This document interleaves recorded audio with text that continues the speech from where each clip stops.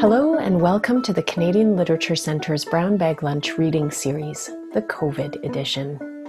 I'm Sarah Krotz, Director of the Canadian Literature Centre, which is based at the University of Alberta in Edmonton, Canada. Known to many as Amiskwaciy-Waskagan, Edmonton is located on Treaty 6 territory in the Métis Nation of Alberta, District 4. Like so many other live in-person readings this year, the CLC's Brown Bag Lunch series has been affected by COVID-19. Instead of our monthly program hosting writers from across Canada at the University of Alberta, we're pleased to offer you our 2020-21 series in podcast form, delivered right to your living room or kitchen. We hope you enjoy this chance to connect with authors from across the country.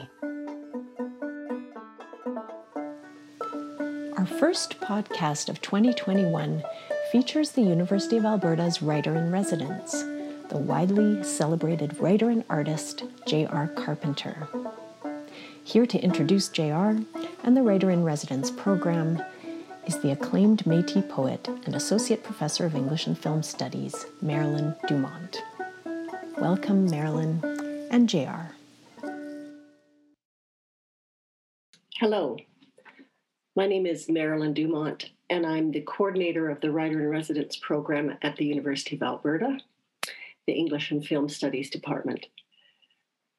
Our Writer-in-Residence program is a year-long residency, which runs from September 1st to May 31st. And for the last 40 years, it has brought acclaimed writers from across Canada to Edmonton. While here, the writer-in-residence has time to pursue their own writing projects while keeping office hours 2.5 days a week for writing consultation with university campus, students, staff, as well as the general public in and around the Edmonton area. This year's writer-in-residence, I'm very pleased to introduce, is J.R. Carpenter. J.R. is an artist, a writer, a researcher working across performance, print, and digital media. Her pioneering works of digital literature have been presented in museums, galleries, and festivals around the world. Her web-based work, The Gathering Cloud, won the New Media Writing Prize in 2016. Her print poetry collection, An Ocean of Static, was highly commended by the Forward Prizes in 2018. Her most recent collection, This is a Picture of Wind, was named one of the best books of 2020 by The Guardian. And most recently, she has worked with our previous writer-in-residence, Darren Hagen, Edmonton writer. J.R. and Darren Hagen have put together a beautiful audio piece that I encourage you to listen to on the English and Film Studies website. And it's called Kisiskatchewan-CP, a beautiful audio piece. So without further ado, please welcome J.R. Carpenter, the 2020 University of Alberta Writer-in-Residence.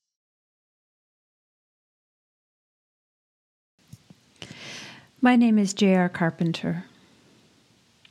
I am a migrant, a double emigrant, born of immigrants, born of emigrants. Even where I come from away. For 19 years, I lived in English as a minority language on the French-speaking island of Montreal. In 2009, I emigrated to the island of England, where my English will forever mark me as a foreigner. Questions of place, displacement, migration, and climate change have long pervaded my writing. Questions which are mostly unanswerable. Questions which I try to answer anyway, because speaking about the unspeakable with someone comes as a relief. I am speaking to you today from the banks of Kisiskatchewan-CP in Treaty 6 territory, where I am currently a curious and grateful visitor. I'm going to read 3 pieces, each of which explores some aspect of colonialism and climate change through the appropriation of found texts and data sets. This first piece is from my collection, An Ocean of Static, published by Penned in the Margins in 2018. In this piece, lines of dialogue from Shakespeare's play, The Tempest, are exchanged between 2 mysterious interlocutors in a close ship-bound setting, evocative of Joseph Conrad's novel, The Secret Sharer. The piece is called Once Upon a Tide. Once upon a high, spring, slack, neap tide, we drifted, coasted, slid, slipped, tacked, past a bay, beach, cape, cove, dune, lagoon. Our ship brought us hither, a brave vessel, tight and yar and bravely rigged, most strangely landed, so near the bottom run. On the lower main middle poop side quarter deck, 2 young, old, slim friends, boatswain sailors, hunched, perched, crouched, sat, mending nets, baiting lines, spinning yarns, twisting tales. From their accents, apparel, dress, gestures, looks, movements, I guessed, gathered, suspected, assumed that they both, the pair, the 2 of them, had been born, come, hailed, sailed, journey from braver, better known, far fairer, gentler shores, clearly, surely, obviously none so barren, bleak, harsh, haunted, wicked, wild as these. As the bells rang for morning, forenoon, first dog watch, the quieter, slighter one said, "We are oppressed with travel. We are all sea swallowed, our garments drenched. The sea mocks our frustrated search. Every drop of water sears against us. The sea, mounting, dashes the fire out. 1,000 furlongs of sea, the washing of 10 tides, the still closing waters will shortly fill the reasonable shore. They hoist us to cry to the sea, the last of our sea sorrow. I would have sunk within the sea, plunged into the foaming brine, the ooze of the salt deep. I shall no more to see. The sea cannot drown me. I am standing water. 1 bell, 2 bells, 2 bells sounded, a pause. 1 bell, 2 bells sounded, a pause. 2 bells, 2 bells sounded, a pause. 2 bells, pause. 1 bell, 2 bells sounded, a pause. 2 bells, pause. 2 bells, 2 bells sounded, a pause. 2 bells, pause. 2 bells, pause. 1 bell, 2 bells, a pause. 2 bells, pause. 2 bells. In the near, middle, faint, far distance, the bulk, hulk, ghost, shadow, vision of an island loomed. The fairer, slower, sharper one leaned, gestured, peered, pointed in this direction. After a pause, a sigh, the bells, some time, which seemed an eternity, the other replied, I am king of this country, this fearful country. I could recover the shore, but is this not near shore? How came we ashore unto these yellow sands? Come alive unto land. Have you no mouth by land? Here shall I die ashore. Here in this island we lie in an odd angle, arms in a sad knot. This island will not let you believe certain things. Be not afraid. This island is full of noises. The folly of this island, most opportune place. Enter like a water nymph. Enter playing and singing, solemn and strange music. Enter several strange shapes, gentle actions of salutation, a quaint device. Soft music, solemn music.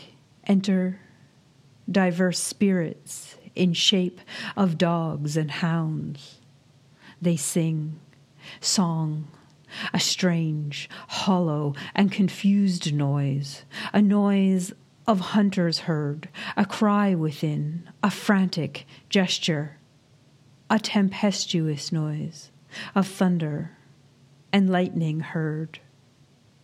Enter a shipmaster, enter a boatswain, enter mariners, wet. Come, open your mouth, a word, oh, but one word, oh, wonder, oh, defend me. Doth thy other mouth call me? Monstrous mercy, mercy on us, alack, for mercy, fury, silence. Why, I said nothing. Ha, ha, oh, ho, hark, hear a most strange story, the story of my life. Please you, draw near. What cheer? How now? All lost, away, the leaner, meaner, stronger one croaked, spoked, whispered, exclaimed. Would you that soon the flush half-hurricane deck be standing, drowning, drenched in cold mist magic? The strangeness of this business, these are not natural events. I raised the tempest, I called forth the mutinous winds, I bedimmed the noontide sun, I put the wild waters in this roar, a plague upon this howling. Oh, the dreadful thunderclaps, the fire and cracks of sulphurous roaring. Run upon the sharp wind, wound the wind, a mind to sink. It is foul weather in us all. The sea sorrow, mist, tempest by that island hour, tide, time, watch, was certainly, clearly, unquestionably uncommon, unnatural, unsettled, grim. But was that any help, use, that kind, sort, type of answer? The bizarre, awkward, odd strangeness of their speech, exchange, yarn, narration, put a cold, heavy, helpless, listless restlessness in me. In the foul, frigid, humid, heavy salt air, a bolt rope, cable, cuddy lamp, riding light, lantern, creaked, groaned, swayed, listed, under cover of canvas, murk, shadow shelter. I loitered, crouched, sat, stooped. Long I listened, waited, watched, wondered, closely, quietly, keenly.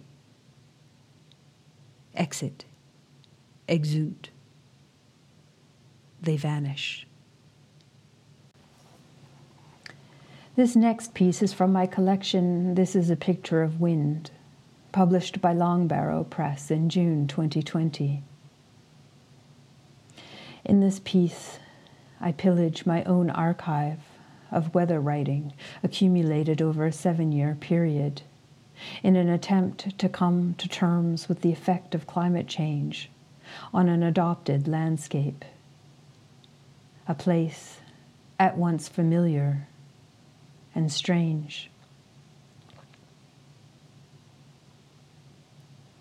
April. A walk through the wood. A carpet of bluebells unfolds. Memories of ferns unfurl. A feast of wild garlic keeps pace along the path, and by the South Quay, sea beat aplenty. Green shoots through the vineyard, pale before the blaze beyond. The brilliant copper beach leaves fresh red sequins dance in bright sun. May. The weather is green. The river is green, a greener green I've never seen. The trees, an explosion.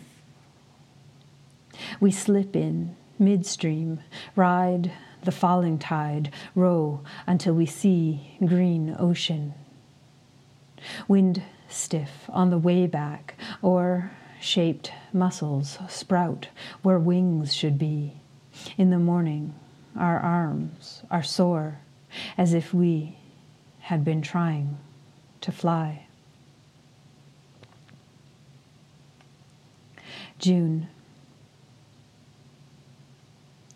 6 swans slide past the South Quay, fast, single file, silent, white in late sunlight. For weeks now, it has been raining. A wee lurcher looks on longingly at the low tide, at the mud flats, brackish water laps, green knotland, this salt grass, a field day, with the ducks in, ears back. She leans against the lead.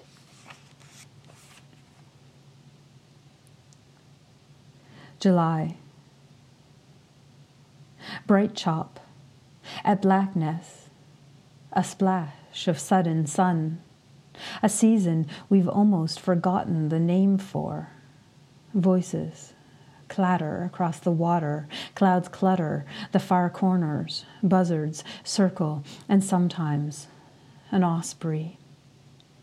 The tide turns, the wind against us. Night rose toward shifting shadows, blister on oar hand. Surrender feels right. August. Jacket on, sun. Jacket off, wind. Jacket on, sweat. Jacket off, rain. Jacket on, stops. And so begins the rumor. A new sound in the leaves, a new surface on the water, and so begin the hydrangeas, bigger than hearts, smaller than heads, and also the swallows, the sheer volume of them, a tangle of feeding, an acre of air. September, late summer thunder, heat rising out of nowhere, elegiac, but we'll take it on a long walk. Blackberries in dense bramble, blackthorn ripening slow, black blankets of rooks airing out over the wood. The sun sets as if it means it. A sudden squall for all puts the wind in window. The shivering way we brace and say, autumnal.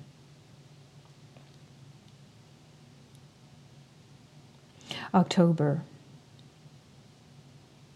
A gruesome night, bucketing down, an extra anchor down, lest the bed slip its moorings.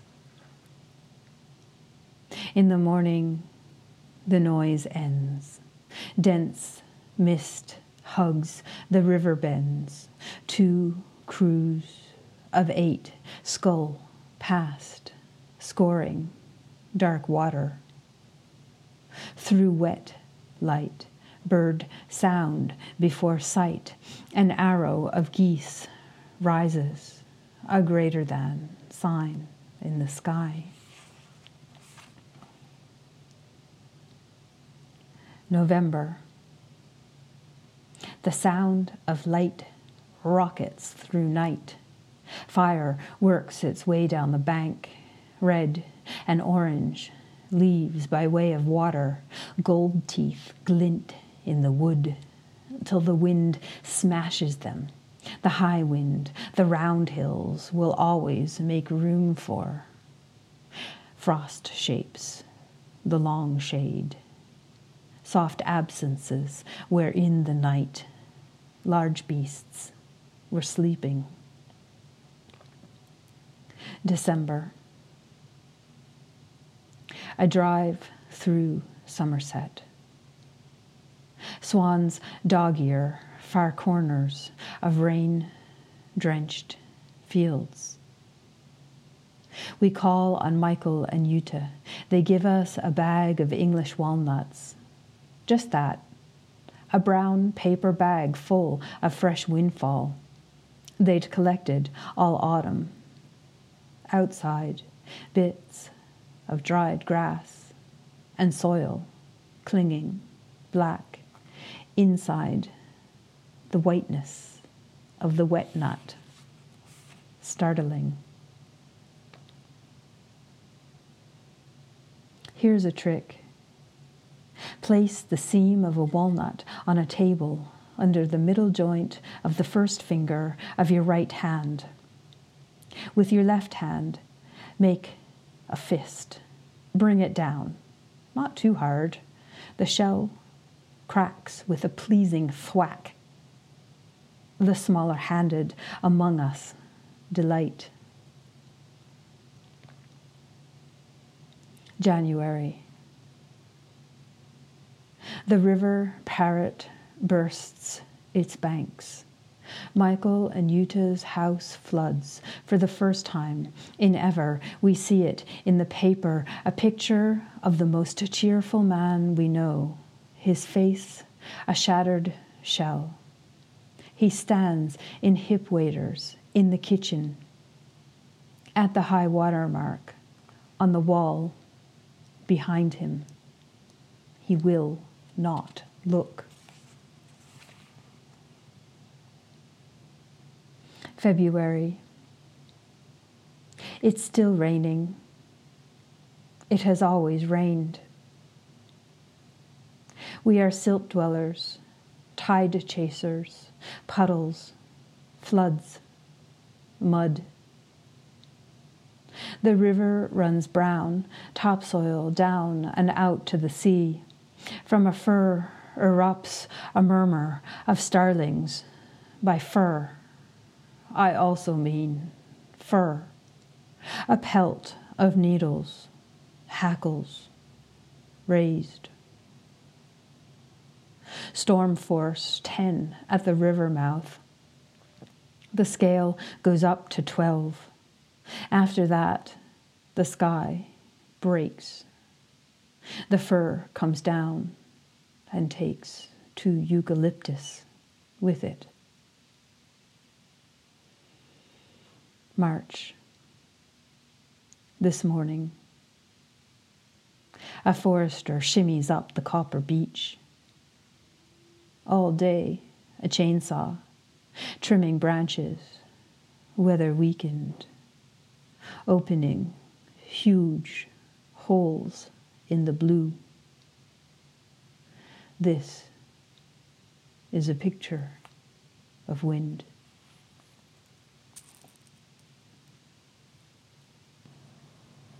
Finally, I will now read the entirety of a single poem chapbook called Words for Worlds Upended, published by Guillemot Press in October 2020.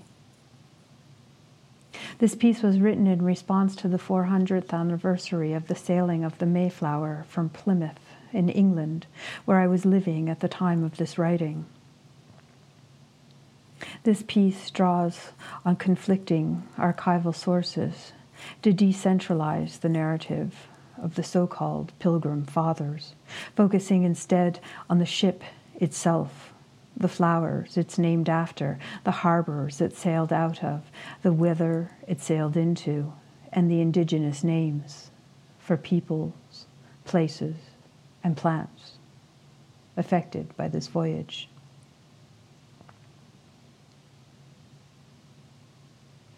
Words for Worlds Upended. A seed may germinate, sprout, shoot, stem, and soon be leaf. From what does a ship spring? What plans, what sails, what sewn, what seeds, what cloth, what weave? What ribs, what trees, what hills, what wind, what rain, what woods? Whose hands are these? Who cuts, who planes, who saws, who sews? The Mayflower is believed to have been built in Harwich. A passive voice denotes uncertainty, a large harbor created by a storm surge in the 12th century. A quirk of fate, a devouring wave, the mouth of an estuary, mutters merchants, utters captains, spits, ships. 26 ships of the same name graced the port books during King James' reign, a common name for a common flower, the hawthorn, possibly. Or consider the lily known in Latin as Convalliera of the valley, a Majalis of May. A symbol of spring for the Celts, the Picts, and the Romans. A thoroughly pagan flower until the first day of May 1561. King Charles of France gave each lady in his court a small bouquet, a nosegay of muguet, from the Old French, for musk scented. The practice soon spread. The French soon spread. Smallpox and 7-day fever. Summer 1605. A French bark of good reputation plies the coastal waters of Wabanakik. The ship takes a course from the shore. The cartographer desires to be shown islands, mouth rivers, tides, draw shallows, canoes come to hunt birds. Cakes and peas exchanged, a knife and some biscuit. Corn refuses the stone coasts of nut trees and oaks, cultivates the soft soil of the interior.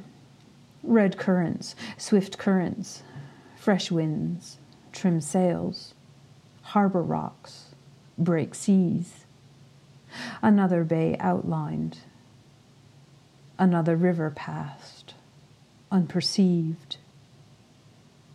Anchors weighed in 16 fathoms, a portion of night. On the 18th day of July, 2 leagues of sandy coast sail by. A great many cabins and gardens, the cartographer notes. The wind being contrary, we entered a bay to await a time favorable for proceeding. Contrary to what? Favorable To whom? Wind resists the sail.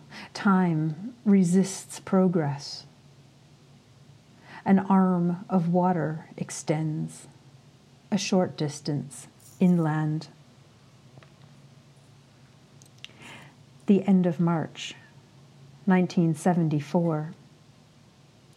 A poet visits the stretch of sandy coast marked on the cartographer's chart as D, dunes, present day, Duxbury, but it was scarcely the day to take a walk on that long beach.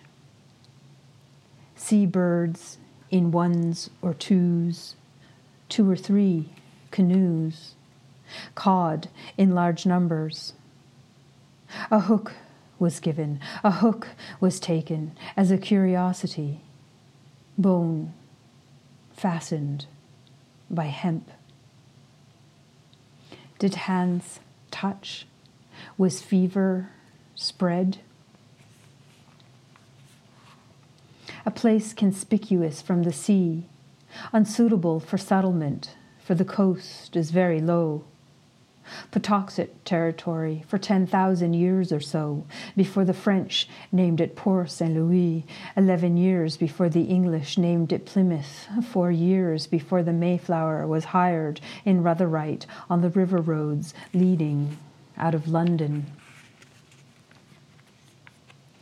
Furnished in Southampton, where the Titanic sailed from, met by the Speedwell lately of Delft Haven, another ship named after another common flower, a pretty blue perennial of the genus Veronica, native in grasslands, common on roadsides, sewn into clothing, a charm for travelers, a wild flower to speed you well, also known as cat's eye, farewell and goodbye.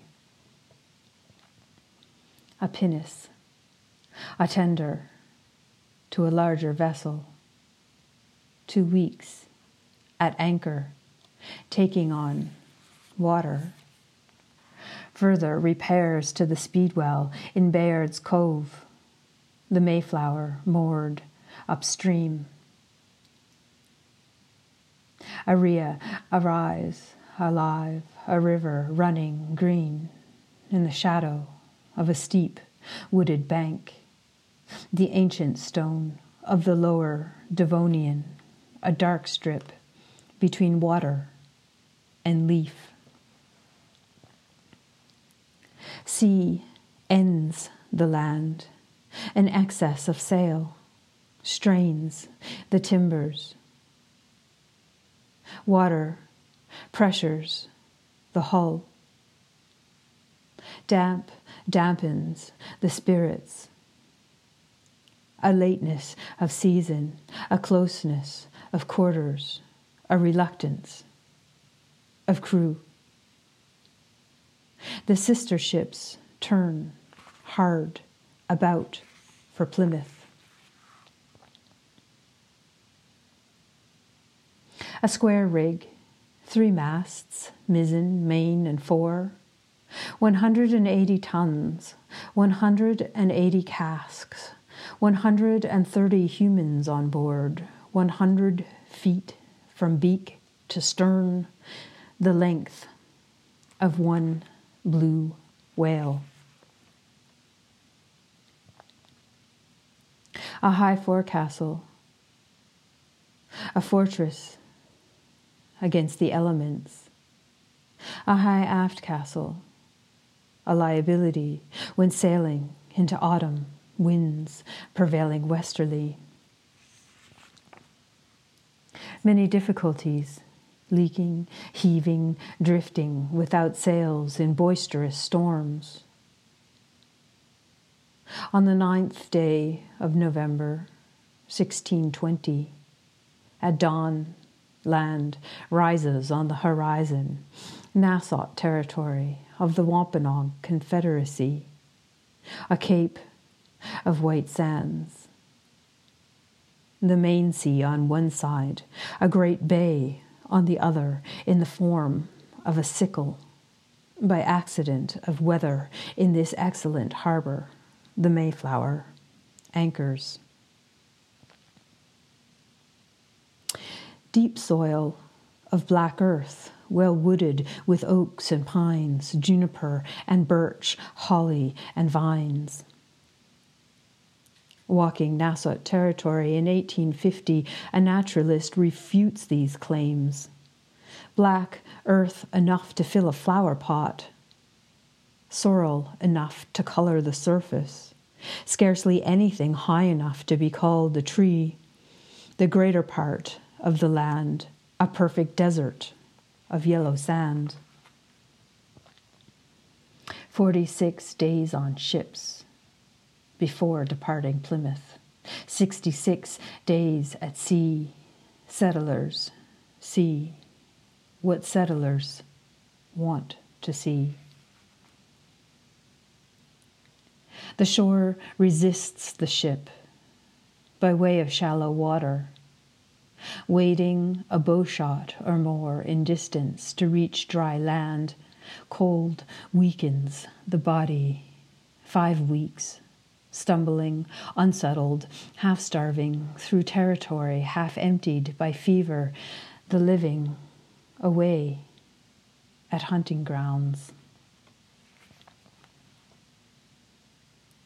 The settlers steal some maize. They leave a note in English, promising to return it.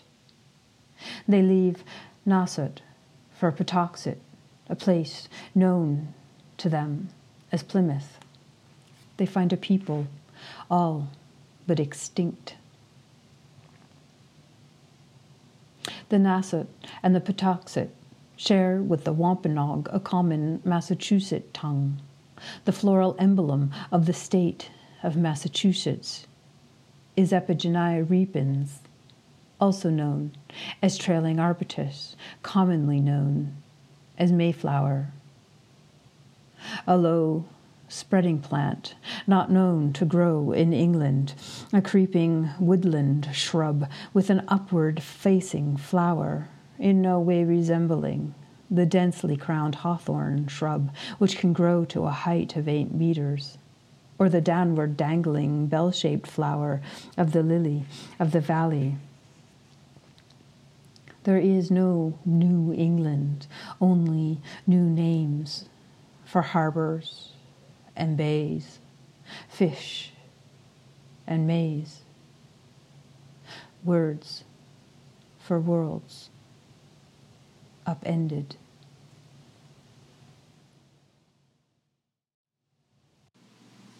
That was J.R. Carpenter reading to us from Edmonton, where she is the University of Alberta's writer-in-residence. This podcast is the result of a partnership between the CLC and the Writer-in-Residence program. We hope you've enjoyed it.